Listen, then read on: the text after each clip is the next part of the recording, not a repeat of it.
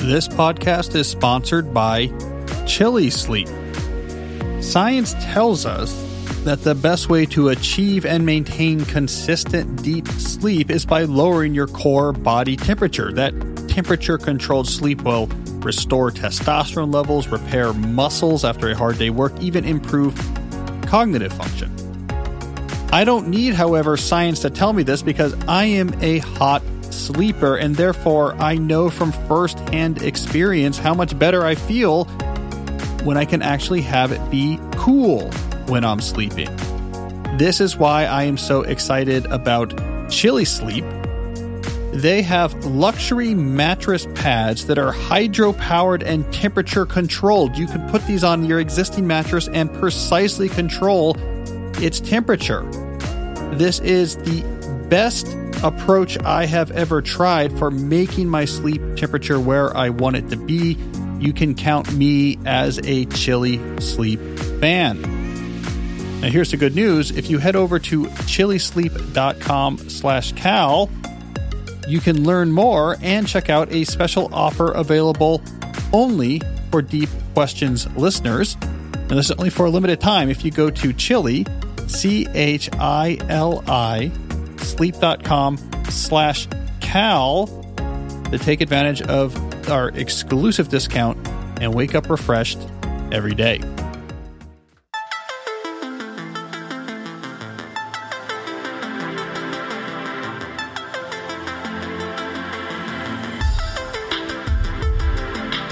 I'm Cal Newport, and this is Deep Questions, episode 151.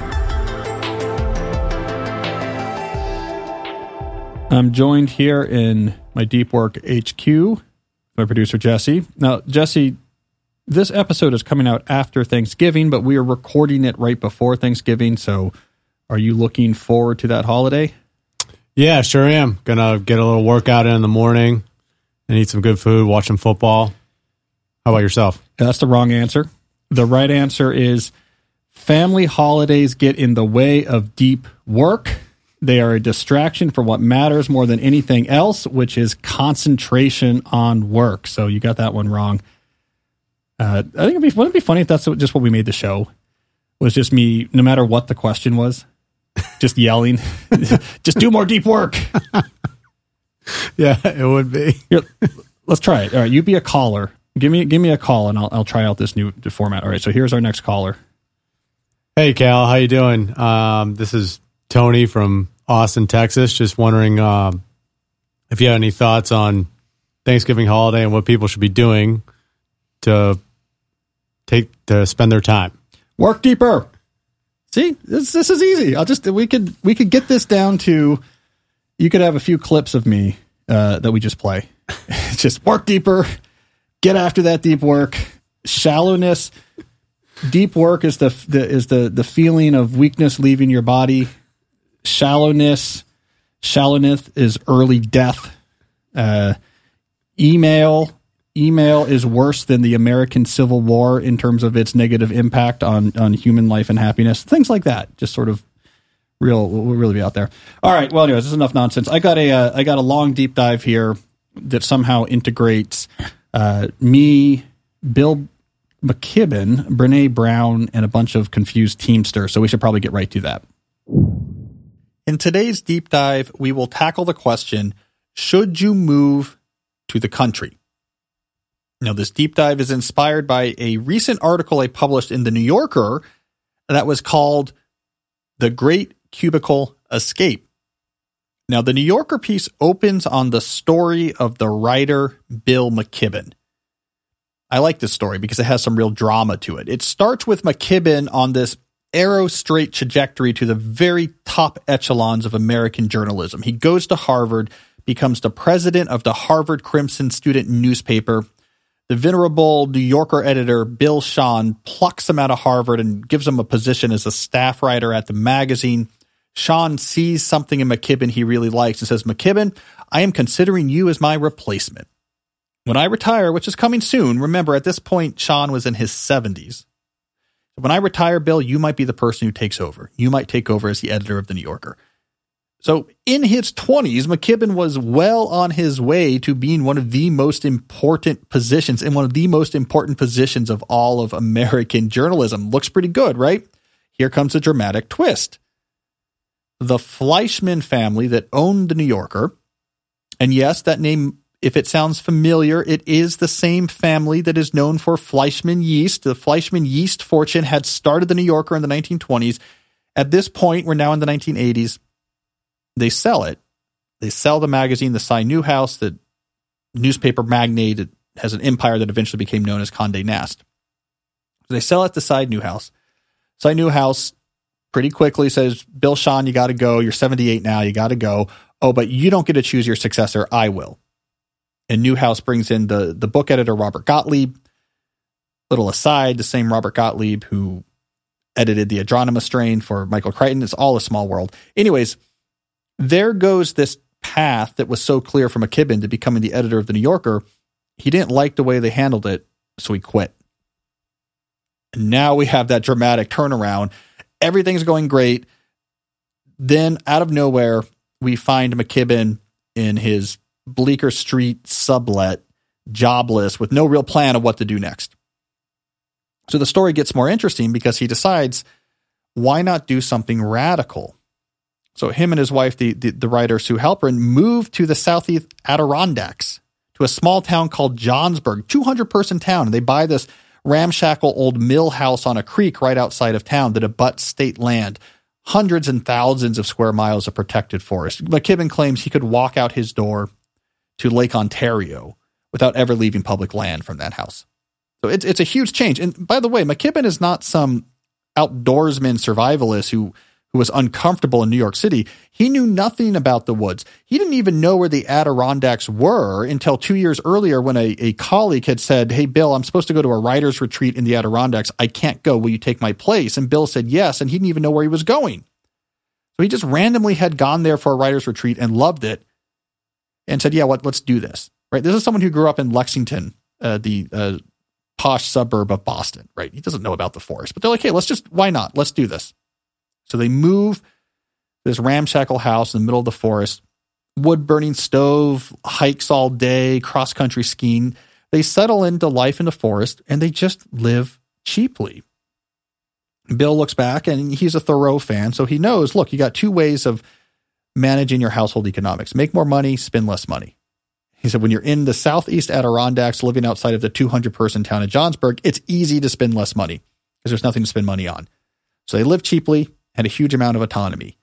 So at first they were writing articles. They did a lot of freelance. So both Sue and Bill were very respected freelance writers. And then Bill had a hit when he wrote his first book, The End of Nature, the first book to make climate change accessible to a general audience. Big hit, very influential. Immediately made Bill into a top-level environmental writer. And from then on out, there was always going to be a market for any book he wrote. Not a John Grisham market, not a I'm going to make $5 million in every book I write, but because he emerged as an influential writer, whatever idea he came up with in that space, a major publisher would publish it and he would make enough on it to get another couple years of expenses of their cheap lifestyle up there in the woods. All right. So I opened my New Yorker piece with that story. And then I say, this was not the first time I've heard that story. I mean, I talked to Bill for the article. Mea culpa, I wanted to talk to Bill just in general because I'm a big fan. So part of my motivation for even writing this article is how could I talk to Bill? So that was part of it. But anyways, I interviewed him for this article. And then what I said in the piece was, yeah, but that's not the first time I'd heard this story. I knew the story really well because it used to be the centerpiece of the keynote talk I would give about my 2012 book, So Good They Can't Ignore You.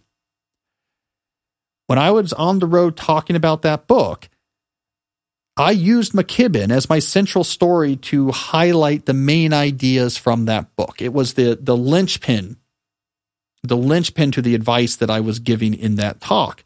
So I gave a talk about Bill McKibben in front of all sorts of audiences. Here's a bit of an aside, something I didn't talk about in that article. That was kind of the end of a really cool moment where if you were writing non-business focused advice, there was a really big conference circuit you would go on. he would go and give talks all over the country, and often to really big crowds. And I don't know if that's still the case anymore. I really haven't done it since So Good They Can't Ignore You. So that tour has a special place, in my memories, because it was this period where we would go to these giant stages and give talks. A lot of these talks were at conferences where it would have been a web community that would then meet in person and have these big conferences. And so for that book, more so than any other book I've ever written, I would go to these theaters and give big talks. One of my defining memories of this time, and I talk about this briefly in the New Yorker piece, was giving a talk. It was at Lincoln Center, Alice Tully Hall, which is this sort of beautiful hall they have at Lincoln Center. It seats over 1,000 people. Beautiful theater. And I was there for giving a talk on stage. It was, I think, 99U was having a conference. And this was back then, you could gather 1,000 people. These like web communities could gather 1,000 people to come to these conferences.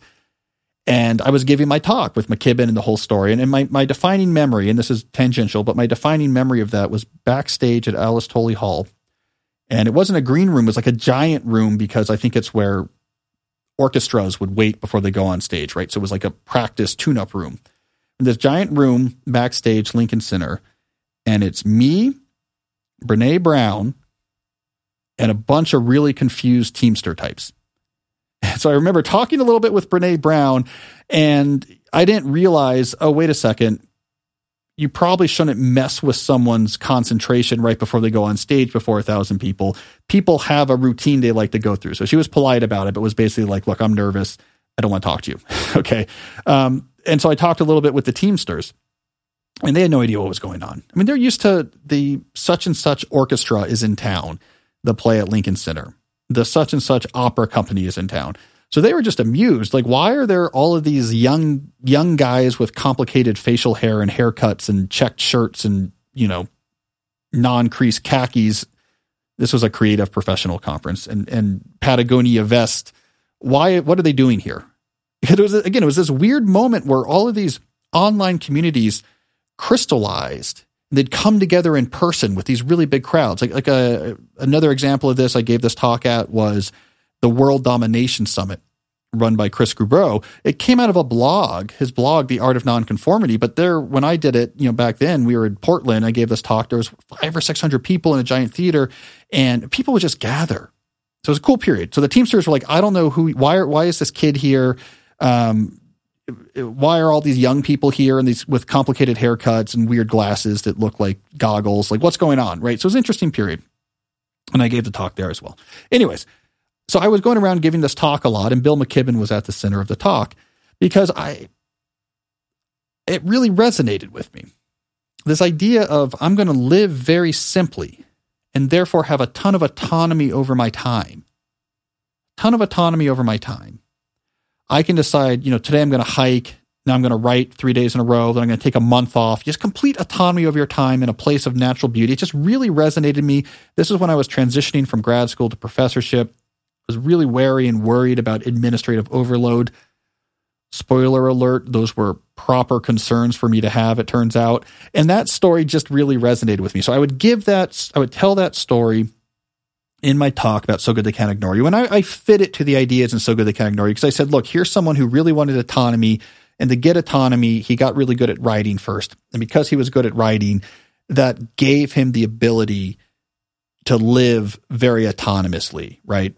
Because him, and let's be honest, actually, his wife Sue is probably a better writer than he is. I mean, she's a Rhodes Scholar who's writes novels and journalism, and right now is a full-time staff writer at the New Yorker. I mean, she's fantastic. So the two of them they're so good, they could get freelance articles from the top places and make enough off of freelance writing that they didn't feel like they had to scramble. And then, of course, Bill kicked off this book writing career at the End of Nature, which made things even more stable for them, so that was my example. I was like, look, this is someone that they wanted autonomy over their time in their life.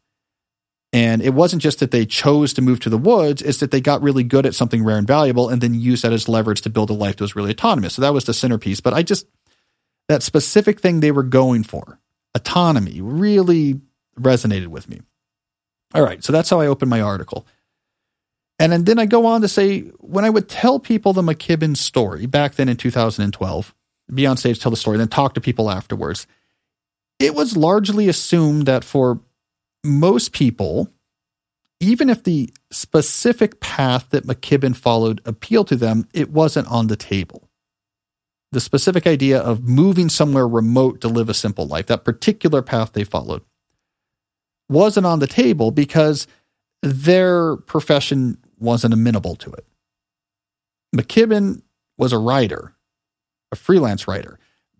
That's well suited to living in the woods because your commission editors don't care where you live. So that's well suited to it. But if you're a professor or a computer programmer or an IT specialist or you run a small startup, you couldn't in 2012 do any of this stuff without being, near an office, near a city, near a university campus. You couldn't do this stuff anywhere but crowded suburban urban type settings. So a lot of people said, hey, we love your general point about you have to use skills to invest to get things you want. But the specific thing that Bill did about moving to the woods and living simply, that appeals to me, but I can't do that with my job. And we all agreed that was more or less true. So why this is interesting today is that has changed. And in the article, I go on to give multiple examples of people who have standard computer and email office jobs who were able to do a McKibben type shift, moving to somewhere remote. Talked about people living on a mountainside in Vermont. I talked about people living on 40 acres by a river outside of Richmond. I talked about people living in the East Texas Hill Country on a property with a barn and a pond. In all of these cases, they still continue doing to some degree the same work they were doing when they lived in the suburbs in these more remote locations because they now have internet access. Maybe they have a signal booster, they can get on the cell network, or they have a high-speed fiber connection, whatever it is. I went through it in these different cases, but more ubiquitous internet connectivity meant these people, these examples who do computer screen and email jobs, could actually still do some of that work from afar. And that could finance them, that could cover their expenses when they move to a more remote location. I think that's a really important shift. And it wasn't true 10 years ago, it is true today. Now, the warning, of course, is that if you move somewhere more remote, but then continue with your job exactly the way it was before, it's just you're doing it remote, you lose most of the benefits of moving somewhere scenic like that. If you're on Zoom all day and frantically doing emails, it doesn't matter that you're in the Adirondacks versus Northern Virginia. So that is a danger. But the case studies I profiled in this article followed McKibben's lead. Where they moved somewhere more remote, they also simplified their lives. And with their expenses lower, they did not have to work as much. So they could deploy their same hard-won knowledge worker skills to make money, but they could do a lot less of that work and still survive quite nicely. And I think that is an interesting phenomenon. The technological ability to do this is intersecting with this post-pandemic moment where I've been reporting on lots of knowledge workers stepping back and saying, what do I want to do with my work life? So we're questioning what we want to do with our work life at the same time that the Bill McKibben option has become less risky and more widely available than it ever has been before. I think this is an interesting confluence of events. So we'll see. But let me plant that seed. If you're not super happy of where you live, you're a computer screen style office worker, you're tired of the suburbs, you're tired of the traffic, you're tired of the cookie cutter sameness, you're tired of the crowding, you don't particularly like where you live. This option is on the table in a way it wasn't before. You can move somewhere simpler. And by simpler, I mean it just doesn't have that crowdedness, that competitiveness, that traffic horn blaring freneticism. And take the same type of work you do to finance that move somewhere simpler, but because it's cheaper where you're going, you don't have to work as much. And because it'll be a place where people don't drive all afternoon to bring their kids to 17 different activities, the pace of life will be slower even outside of work. If that appeals to you, I think that is more available now than it ever has been before. So check out that article I wrote in the New Yorker. Check out Bill McKibben and his story because I think it's really inspiring. But the way I ended that article is the way I will end this deep dive, is that what has caught my attention more than anything else, because I can't predict what's going to happen. Are a lot more people going to follow this path or not? I don't know.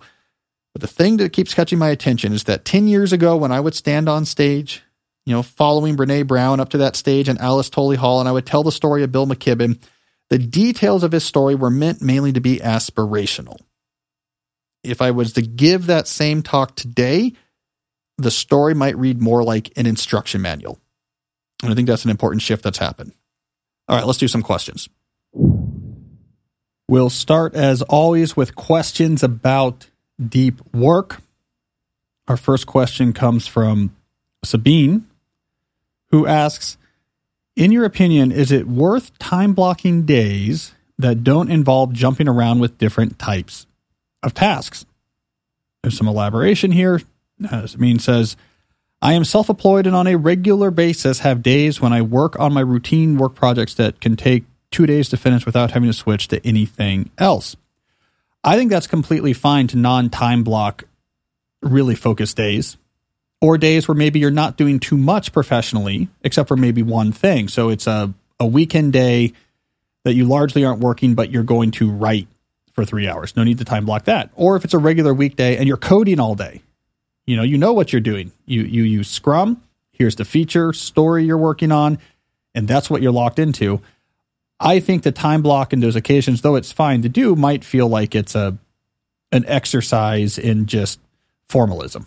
I think it's completely fine not to time block those days. I probably time block 90% of my work days, but there's work days I don't have to. I mean, sometimes it's because it's routine too. That's the other thing I'll throw in. I mean, I know if it's a Monday for me, I got to drive to campus. I'm going to teach. Then teaching is followed almost immediately by office hours. And then office hours actually take me pretty late into the day. And, sometimes it's pretty clear. I prep in the morning. I go to campus. I teach. I do office hours. I'll often have maybe one variable block in that day. What do I do right after office hours? And sometimes if that's the only variable that's different, it feels weird to write it down. So I'm with you. Time blocking is useful when it's unclear what you want to do with your time, or your plan is way too complicated to keep track of. But if it's one thing, or it's a schedule you've done week after week after week with very minimal changes, it's fine by me. I'm not going to be mad at you if you don't time block that. All right, our next question here comes from Christoph. Christoph asks, what is your take on the informal stop by the office chat? He notes, it's synchronous but also disruptive. Instead of multiple emails, a quick chat with my boss while I walk by his office and he waves me down, gets a quick informal project update. What is your take on these type of informal meetings?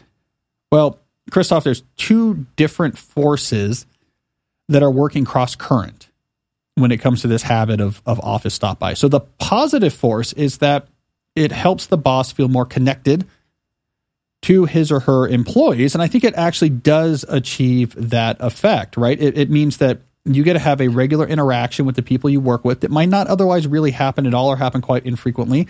That does have a social cohesion effect, which is positive. The negative force that this creates, of course, is context switching. We now know, because we've all read my book, A World Without Email, we've all venerated the book, we all talk about it all the time with our bosses and buy numerous copies for our friends and relatives in the upcoming holiday season. We all know from that book that there's a really non-trivial cost to having to switch the target of your attention from one thing to another. Christoph, you probably feel a sense of fatigue, cognitive fatigue, after your boss stops by, grabs you, you do an update, and you're trying to go back to the things you're doing. You probably feel that fatigue. That makes it hard to get going again. Maybe you just devolve into, let me go into my email inbox. I just don't have it anymore. That's not random. That's the cost of the attention residue of having to completely switch your cognitive context from whatever you were doing to what the boss is doing. So there's a really big footprint from that can give you cognitive fatigue and more generally lower your cognitive capacity. So we have a positive and a negative. I think the right thing to do here, my personal opinion, is find an alternative way of accomplishing the same positive benefit of the stop bys, the social cohesion benefit that sidesteps the context switching cost. So what this means is, let's have a regular way that we can talk with each other, but it's predictable. I know when it's going to happen. It's not going to happen in the middle of something else I am doing. If you practice office hours, which I think almost every office environment should, where everyone says on a set days at set times, here are my office hours, my door is open, my Zoom is on, my phone is on. I expect to do nothing in here but to talk to people, call me with questions, stop by my office with questions. If you practice office hours, now the boss can basically circumnavigate those office hours. And now you can get that same effect if you're the boss by saying, I keep track of when all of my different employees' office hours are, and I want to stop by each employee's office hours once per week. No disruption, because that's the point of the office hours. But you also get that social cohesion. I can regularly be talking to you. So I think that's probably the right balance. But you are correct to note that cost you feel accruing from the stop-bys is real. That's actually a neurological, a qualia of the neurological dance that goes on when you have to keep switching your attention from one target to another, then back again. All right, moving on. We got a question from Don Quixote. Let's see what we have here. Hopefully this is appropriately literary, or I'll be disappointed. How can I help myself to remember all of your best advice? Now, that is not appropriately literary. There's no actual Don Quixote allusions in this question. I am disappointed. But let's go farther here. There's an elaboration. Hi, Cal. I'm making some small improvements to my office space. I'd like to include a nice print that summarizes maybe your top 10 or 20 best pieces of advice for living the deep life, which, in my opinion, should be possible given your proclivity for summarizing your advice in easy-to-remember catchphrases. He then gives as an example that poster you've probably all seen of everything I really need to know I learned in kindergarten. And Jesse printed me out a copy of this poster so we can look at it here. Share everything, play fair, don't hit people, put things back where you found them, clean up your own mess, don't take things you're not yours. I don't know. Let me just say, by the way, this kindergarten poster, I mean, this seems like good advice, but is this really everything you need to know? I mean, what about how to manage your finances or how to deal with like major health problems? I don't see anything in here about dealing with the inevitable tragedy of the death of those around you who you know and love. I am going to disagree that everything you need to know you learned in kindergarten. I call balderdash on that. But could there be an equivalent poster for me? Well, Don, I'm going to do your work for you and say that might be quixotic, because I do give a lot of advice. But to be honest, the summary I use when I try to capture everything is not 20 pieces of advice, it's 3. The best summary I have for my deep life philosophy writ large would be do less, do better, know why. Those 3 categories capture everything I think is really important. So do less. Focus on the things that matter. Be worried, concerned about over distraction. Be concerned by having too much on your plate. Be concerned by the death of 1,000 paper cuts of too much work foci, making it difficult to do any one thing better. Be worried about in your life outside of work, too many shining distractions, taking your attention away from the smaller number of things that are really quality. These are themes that go through all of my books, including my student books, for sure, in So Good to Ignore You, for sure in Deep Work, for sure in Digital Minimalism, even in A World Without Email. Do better. Care about how you actually execute the things you execute. This is where deep work shows up. For certain things, deep work is much better than shallow work. Do it without distraction. This is also where productivity falls in. If you have these obligations are part of your job, this is what you've decided to do, organize it. Be smart about it. Don't be haphazard. Don't be reactive. Don't just stumble through your day. And then the know why is to connect this all to the underlying reasons. I am doing this for that. Here is my vision of my lifestyle. Here are my values. These things we talk about a lot when we talk about the deep life fall under that rubric of know why. So if you're not doing too much, you have autonomy, time, margin. If the things you do at a high level of quality, and you're intentional and organized by the things that maybe are easier but have to happen, and you connect everything to your values, to a vision of a life well lived, that is basically the deep life. That actually used to be the tagline of my blog, of Study Hacks. So in the beginning, quick digital history of Cal Newport. In the beginning, I wrote my first 2 books, How to Win at College, How to Become a Straight A Student. How to Become a Straight A Student came out in 2006. In 2007, I launched my website, calnewport.com, and it was built on a blog that I called Study Hacks, because the whole idea was continue the discussion that was started in those 2 student books. It was the missing chapters from those student books. And then once I made the transition around 2010 away from just student advice, I maintained the name Study Hacks, but there was a tagline there's a tagline. And I'd gone through different taglines for the blog back when that was the core of my digital world. A core that now, the blog is more on my newsletter. People like email newsletter better, and there's the podcast, etc. For a while, it was do less, do better, know why. It was how I was really summarizing the way I was thinking about student life. And in particular, not to go on too much of a tangent here, but in particular, after How to Become a Straight A Student, I got heavily involved in dealing with issues of student overload and student stress.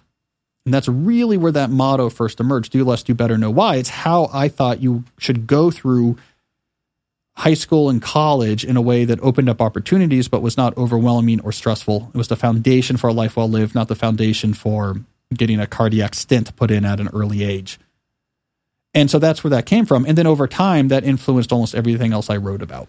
That influenced my career advice, my advice for the deep life more generally. So that was my tagline for a while. It got replaced with decoding patterns of success or something, or maybe decoding patterns of success was before. I had a bunch of different taglines, and then eventually I just got rid of the taglines. But anyways, do less, do better, know why has been with me for a long time. So that would be what should be on my poster. This show is sponsored by Policy Genius. Policy Genius is a service that can help you find home and auto insurance coverage similar to what you have now, but at a lower price. We all could use a little bit of extra money in our pocket, and Policy Genius makes it easy for you to reclaim those savings. Here's how it works. You head to policygenius.com and answer a few questions about yourself and your property. Policy Genius will then show you price estimates for policies that fit your search and help you understand your options. The Policy Genius team can then look for ways for you to save even more money. And if they find a better rate than what you're paying now, they will switch you over for free. They know what they are doing. Policy Genius has saved customers an average of $1,250 per year over what they were paying for home and auto insurance before. Policy Genius doesn't add on extra fees or sell your info to third parties. They've helped over 30 million people shop for insurance and have thousands of 5-star reviews across Google and Trustpilot. So head to policygenius.com to get your free home and auto insurance quotes and see how much you could save. That's policygenius.com. All right. Got a question here from Jessica. Jessica asks, how do you prevent following your to-do list and time blocks from feeling like you are just going through the motions? I think this deserves an elaboration. Let's look at Jessica's elaboration. She goes on to say, I enjoy a lot of the planning and visioning that is part of the processes you've described, but I find that when it comes to executing, I don't feel very engaged in the things I'm doing, especially for work. I simply feel like I'm doing things that I have to do rather than I want to do, which makes me dread work and feel like I'm forcing myself to do it. The locus of control feels outside of myself. All right, well, there's a couple ways at this, Jessica. Let me start with the curmudgeon way. The curmudgeonly response here is that's the definition of work. Work is the application of force against something that's otherwise at rest, if we're going to use a real technical physics approach here. But if we want to apply that a little bit more abstractly to the world of work, is that this is what, in some sense, money is being exchanged in exchange. You are being given money in exchange for your time and energy being dedicated to moving the proverbial thing that is otherwise at rest. It's hard. It's not always what you want to do.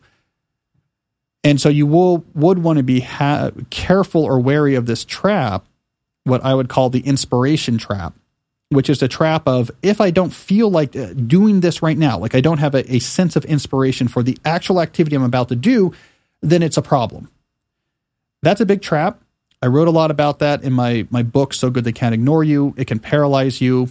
It can rack you with indecision. It can cause rapid and excessive career shifts as you try to seek an inspirational nirvana that doesn't exist, a state in which the only things you're doing are things that you feel motivated to do in the moment.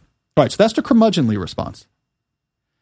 There's a non-curmudgeonly response that's also relevant here, because if you really are feeling demotivated by work, beyond just the, oh, wait, work is hard reaction that we all have, the way often to gain back that motivation is, first of all, career capital.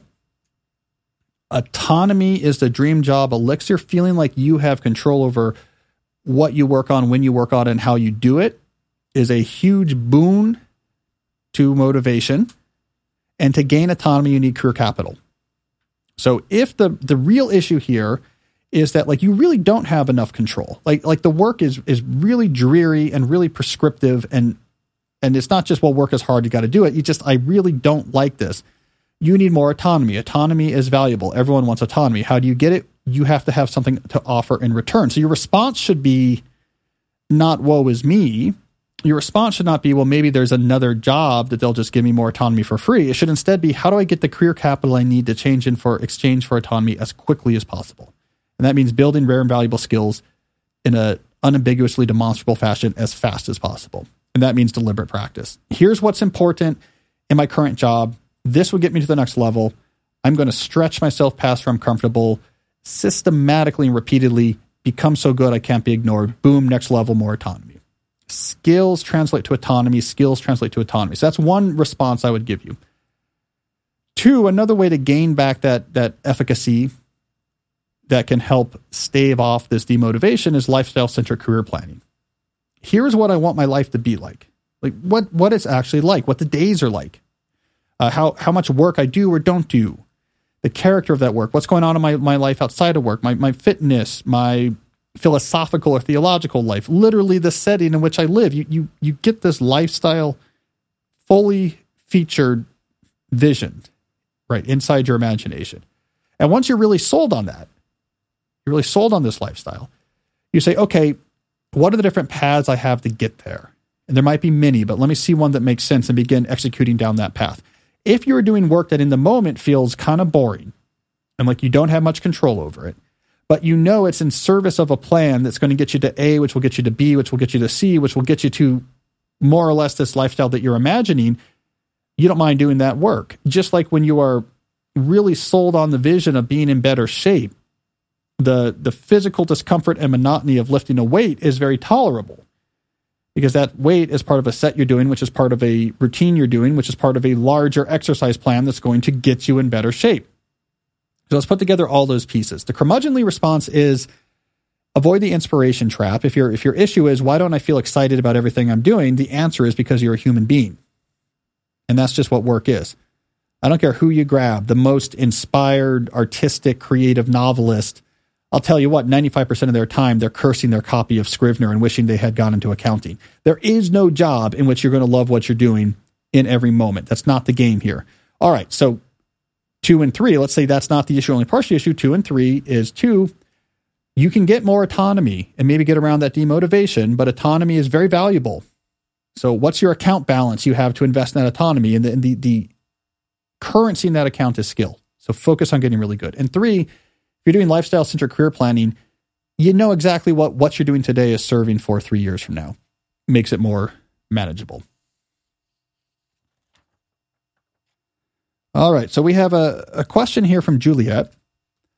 This may win the award for the longest question that's ever been submitted. It takes up 1.5 pages, single space printed out here. So what I'm going to do is I'm going to do a little bit of creative editing because there's a very good question in here. We just maybe we'll excise some of the details. So Juliet is asking about mornings. She says, I want to ask you for help with mornings. I find it easy to stick to my time blocks and to have a productive and focused day once I start work. However, at least 50% of the time, I don't start work on time. Now, she goes on, this is where I'm going to excise or elide some of the details. There's reasons for this. Number one, insomnia, which I get because I have to some degree. And 2, there's a fibromyalgia issue that the details here are complicated, but it has a real impact on the morning as well. So it's just very hard. She has a schedule that has a lot of things in the morning, meditation, yoga, running, that's supposed to have her working by 9:30. 50% of the time she doesn't get there. So then she goes on, if we skip past there, She goes on and says, I think you'll say, Juliet, at some point you've got to be a professional, and professionals show up to work on time. This is, of course, irrefutable, and it's what I need to do, but I thought this would still be a useful question to ask because I can't believe I'm the only homeworker out there who struggles with mornings. Am I, though? No, Juliet, look, I'm often slow to start in the mornings. I'm not great with mornings. I'm not a morning person. I usually am upset by how late I actually get going with work in the mornings, exactly like you described. And I don't really have the same really legitimate reasons you have to justify why I have a hard time getting ready in the morning.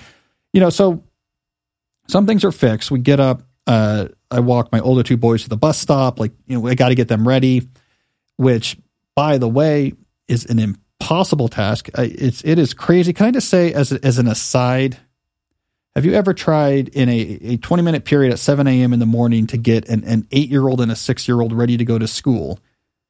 You would think that I came downstairs and said, boys, I'm sorry, I need a working low wattage nuclear fission reaction put together by 7:20. You would think that's what I basically asked, that you need to go find some uranium and a high capacity welding arc torch and build a nuclear fission reaction. I might as well be asking that. So what I've started doing, and Juliet, I'm sorry to go off on the side here, but this is just my life right now. What I've been doing then is we've been structuring, my wife and I, more and more every step of how they get ready. Because if we leave them any room, they literally freeze. You'll come back. I could light the items on the table around them on fire. And if we left them alone without instructions, they would just sit there with the fire spreading around them. They just won't move, right? So everything, do this, then do that, then do this.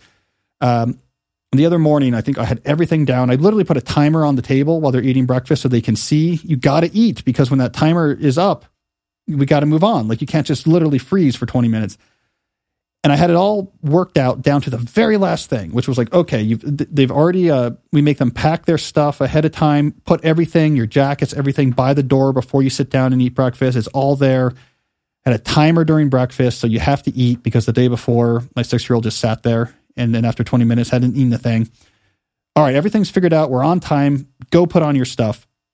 I go up, change, come down to take them out there. They had basically just frozen in the room next to there. They went to their stuff and just sat there. So frustrating. Anyways, that's all a tangent, Juliet. So I do that. I take my boys to school. That's fine. That's not on me. That's hard. And then I just can't get ready fast. I can't do it. My wife makes fun of me. I don't know how normal people do this. Normal people, my wife will be downstairs, we'll be talking, and she's like, oh, I got to get ready to take the kids to school. I got to, grab a shower, etc. 4 minutes later, she's downstairs, showered, fully dressed, taking the kids out the door. This takes me 35 minutes. And I don't know why it takes me so. I just eats up my time. Somehow getting ready just eats up all of my time. And I'm ranting a little bit about this because I'm so frustrated with myself.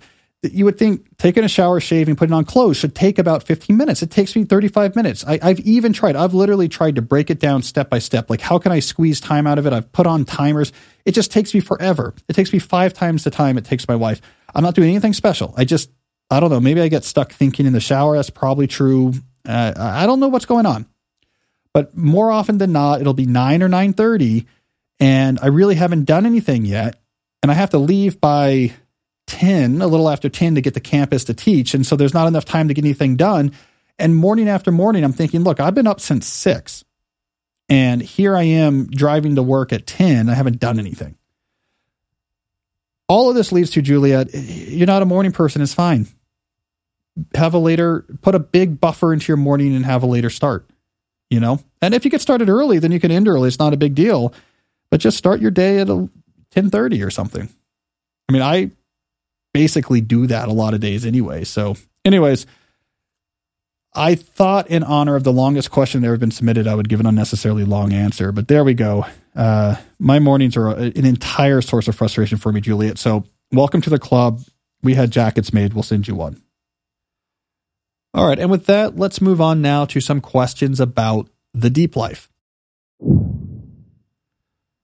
Our first question comes from Usman, who asks, any advice for people who are studying while working in a warehouse for 40 hours a week? A little bit of an elaboration here. I work in a warehouse job 4 days a week and 10 hours a day with 2 30-minute breaks. I am currently studying an online course about computer science. When I finish work, I am physically exhausted and my feet ache. I have most of your books, including How to Become a Straight A Student. It is very helpful. Do you have any more advice for people who are working full-time and want to study? Well, it's a good question. You know, a group I hear a very similar question from a lot is actually practicing doctors. They have similar types of shifts where it's not every day, but the shifts are longer. They also often have some sort of concentration-bearing, non-urgent but important activities, studying for a new certification, or they're working on a writing project. So or research, they're doing a research project on the side. So I've heard the same question from them a lot as well. Usually what I would say there, which I think holds here as well, if you're doing a 10-hour shift in a day, regardless of whether this is you're on your feet seeing patients or working in a warehouse, it's going to be hard to do meaningful, high concentration studying on a regular basis after such days. You should recognize that this is really demanding what you're doing and not be down on yourself that you then find it hard after that 10 hours to get after it with an online computer science course. So I want to tell you that it's the same thing I tell doctors. When they do these long shifts, they often do 10-hour shifts or 12-hour shifts. You're not going to really get good progress done on your research project after you've done a 12-hour shift at the hospital. So you might have to slow down the pace at which you're working on things so that when you work on it, you can work on it well. You should also pump up the intensity when you do work on it. Remember, the core formula in How to Become a Straight A Student is work accomplished is time spent times intensity of focus. So if you're working 4 days, you might want to take 2 out of the 3 days that remain. Those are 2 days on which you're going to have a non-trivial amount of studying, and that studying is going to be laser beam locked in high intensity focus.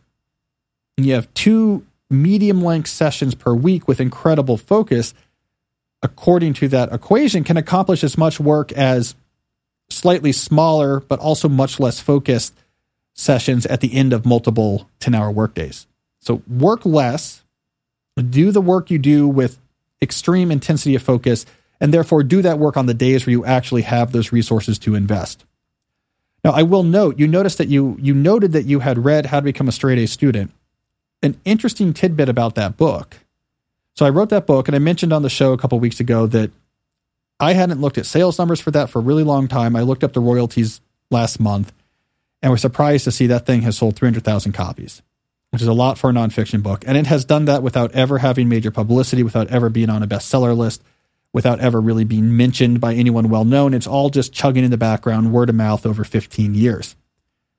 What I discovered about that book is that its number one audience is not full-time undergraduates at expensive four-year universities. In fact, those are the students that my entire adult life I have been surrounded at MIT, at Dartmouth, at Georgetown. Those type of students often don't want anything to do with that. They have their college experience is wrapped up with their presentation of self. They have this idea of college years being a time of expression, and as you grow into adulthood, and there's an academic component, but a social component and a loss of inhibition component, and they don't want to have anything to do with Cal Newport 7 steps for managing your time. The number one audience for that book was non-traditional college students. So a lot of people returning to college later in life. I used to do a lot of work with vets on the GI Bill. So you're coming back to college after a military stint. You're coming back on the GI Bill. I used to do some work with the Warrior Scholar Project. First generation students as well.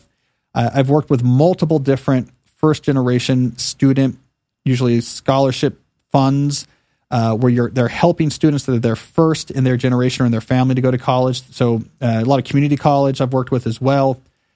Because all of these non-traditional students are much more likely to say, here's a challenge, I want to do well here. What's some advice? Great, here's some advice, let's go. It's like I'm working in a warehouse, trying to get this job, trying to get this course done. I don't have an Animal House fantasy where if I'm not, wearing a toga at least 2 days a week, I'm somehow not properly enjoying my 20s. Like, I need to get this course done. Give me advice. And so that's been the number one audience for that book, is actually, it's not for your students. So anyways, hearing your question made me think about it. I'm not surprised you're looking at the book. I'm not surprised you're getting value out of it, but that is my advice. Don't work on your warehouse days. Work on your higher energy days, but then turn that intensity focus knob all the way up, and you'll be surprised by how little time you actually need to get this done. All right, we got a question here from Ian, who asked about meditative walks.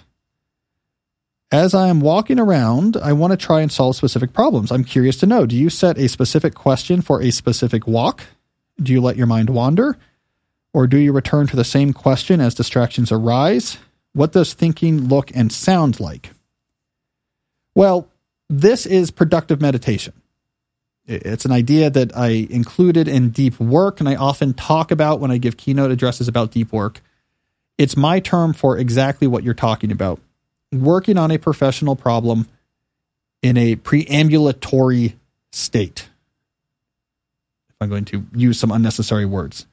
Let me use another unnecessary word. This is a peripatetic productivity maxim that I call productive meditation. So I give rules in that based off of just hard-won experience.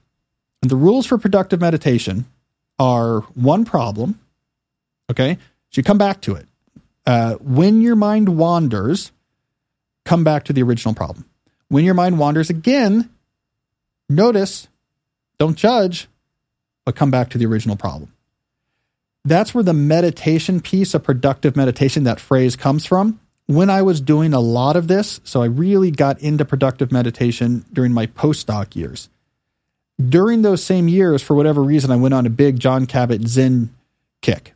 I was reading, Full Catastrophe Living and the various other books that Zen had written. He's really known for basically bringing a secularized mindfulness meditation practice into the formal medical world. That's what John is known for. And so I had a lot of Jon Kabat Zen going in my head when I was thinking about productive meditation. And what I borrowed then from him and mindfulness meditation more generally was the non-judgmental noticing of your attention wandering, but bringing it back consistently. That's usually what I do. Now what happens is you're going to notice a lot and bring it back a lot, notice a lot, bring it back a lot.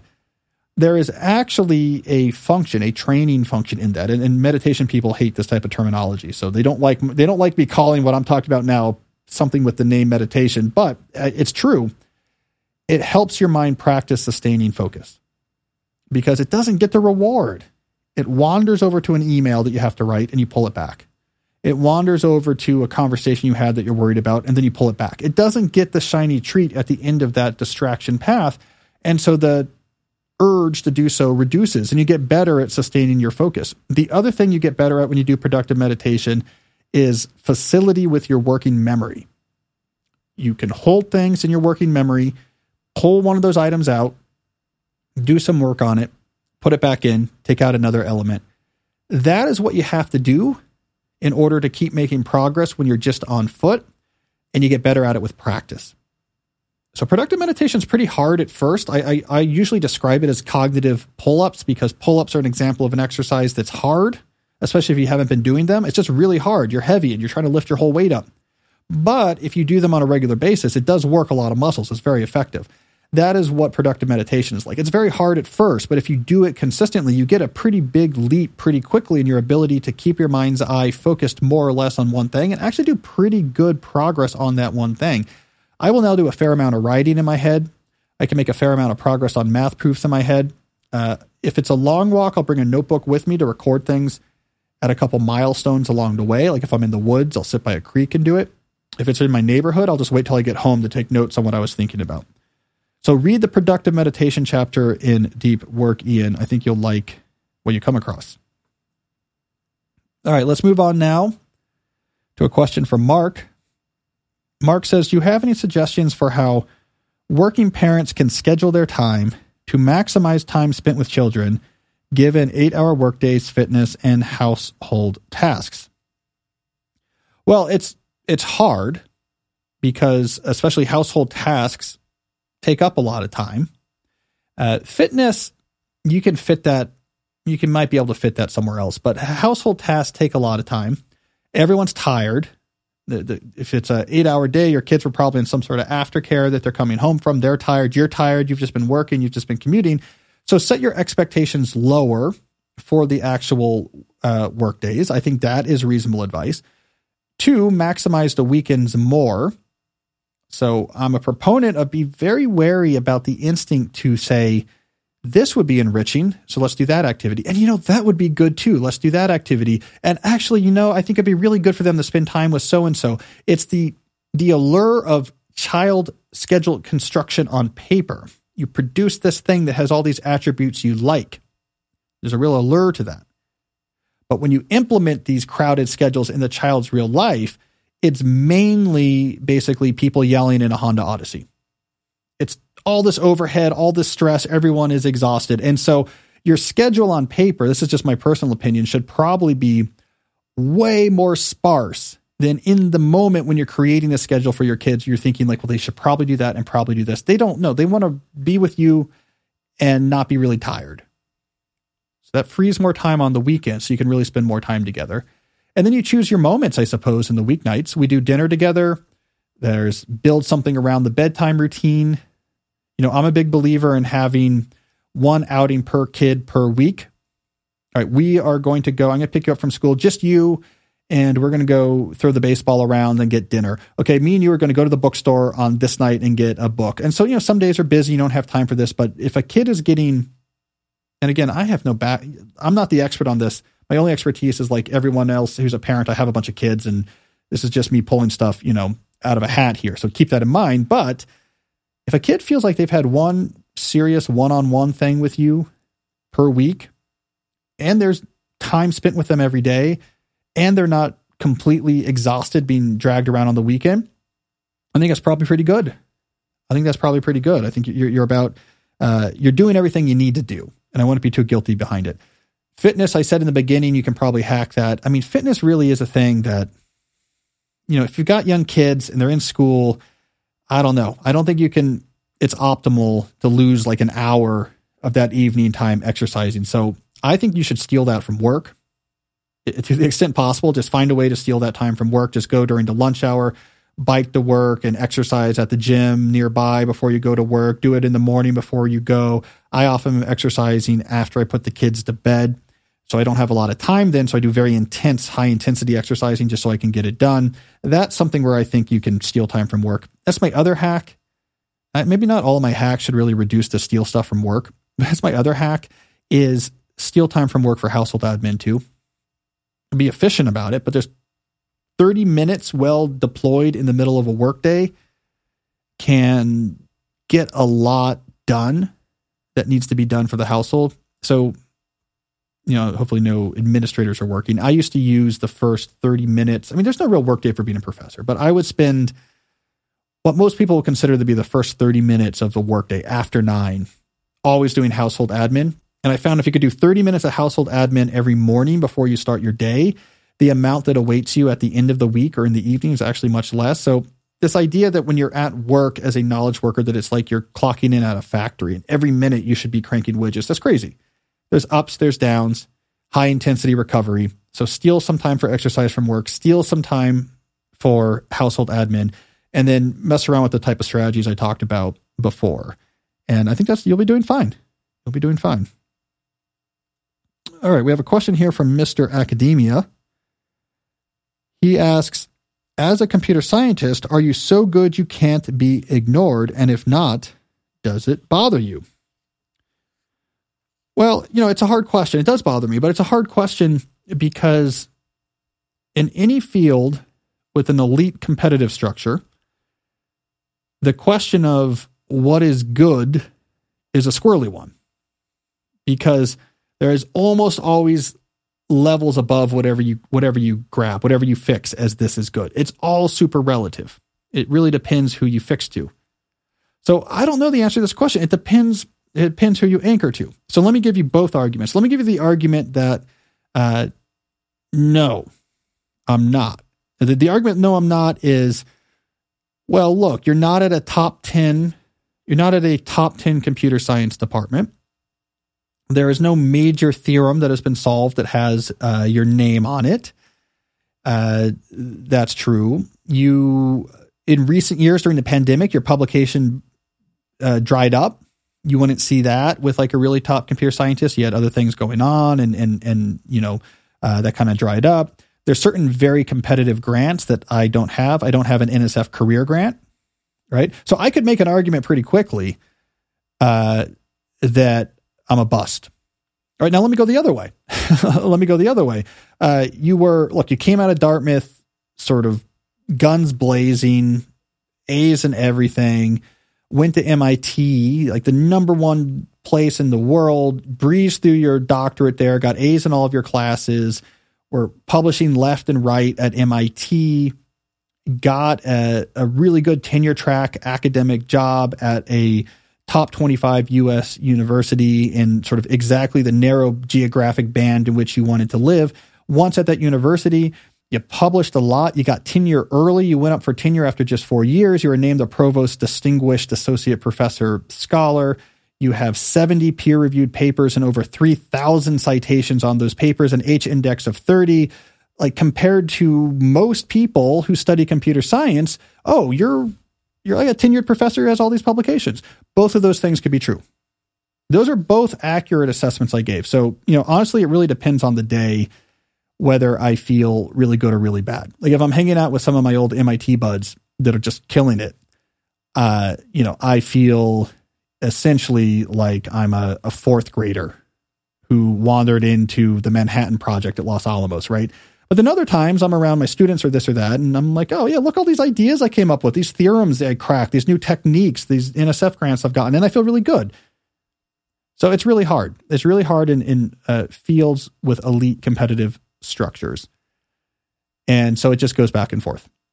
Same thing with writing. I mean, I could do the same thing with writing. Depends on the day. I have friends who have sold book amounts that boggle the mind. Like not more than say 8 figures worth of books, right? Lots of books, made a fortune, and I have friends who are award winning, notable book, major awards, including at least one Pulitzer winner. So I can look there and be like, what the hell am I doing as a writer? I'm nothing. I'm nobody. Or I can look the other way and be like, hey, I have 7 books and write for the New Yorker and a bunch of New York Times bestsellers, and I make a lot of best of the year lists. Those aren't easy to make. Like I think email is will be on the Times of London's best of the year list. It's on the Financial Times best of the year list. It's on Amazon's best of the year list. Like, hey, I'm writing books that sell a ton of copies, relatively speaking, and are on best of year books. Or then I look over here and say they don't have a Pulitzer and it didn't sell 10 million copies, so it's nothing.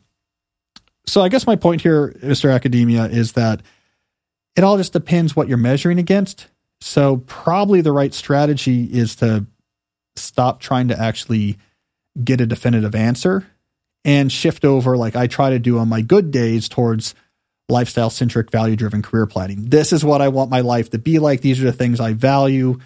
I value the craft of writing. I value the craft of the computer science I do. Here's what I want my life to be like, and try to get as much satisfaction as I can out of the execution of this plan, of the realization of this idealized lifestyle, and try less to put myself up on a scoreboard and say, I just fell from 7 to 9. Now I'm upset. I don't succeed in that mindset shift all the time, but it's what I try to do. All right, I think we have time for one more question. Let's do one from Linda. Linda asks, do you have any general advice for a master's student in the sciences choosing a thesis topic? Is the topic more, less, or as important as location, people in the lab, nature of work, topic relevance? Does it really matter in the long run what the topic is? Yeah, it's a good question. I'm looking at the elaboration here because the fact you said master's degree and not PhD gives a very different answer. So if we were talking about a dissertation, especially if you wanted to do an academic job, there's a lot of things that really matter there. I mean, so if you wanted an academic job and this was a PhD dissertation, I would say you want to choose an advisor who lots of universities wish they could hire, but they can't because that advisor is already at this really good school and is very happy. And what you want to then do is basically become the low-cost alternative for that advisor by mastering whatever she does or whatever he does, that approach, that you are their protege, that if they can't hire her, well, at least they can hire you because you're younger and on the market. That's the best way to open up your options in a PhD environment. Master's degree is a little bit different. In your elaboration, you say that you don't want to go into doctoral graduate school after this. You want to go into industry. So then I would say topic really matters from what skill is valuable in the industry right now. Master's degrees are short, couple years. So you don't have to worry like with a PhD, what's going to be popular 6 years from now. You can just say, what type of job do I want? I want a job in one of these type of organizations. What is the thing they're looking for right now? Let me find a way to do a master's degree that would force me to learn that skill and show I'm good at it. Very simple. It's a skill that's going to be on your resume that an employer in the next year or two is going to look at. Think ahead what skill you want them to see. So I would see that almost entirely as an exercise in useful skill acquisition. All right, well, that's all the time we have for today's episode. Thank you to everyone who sent in their questions.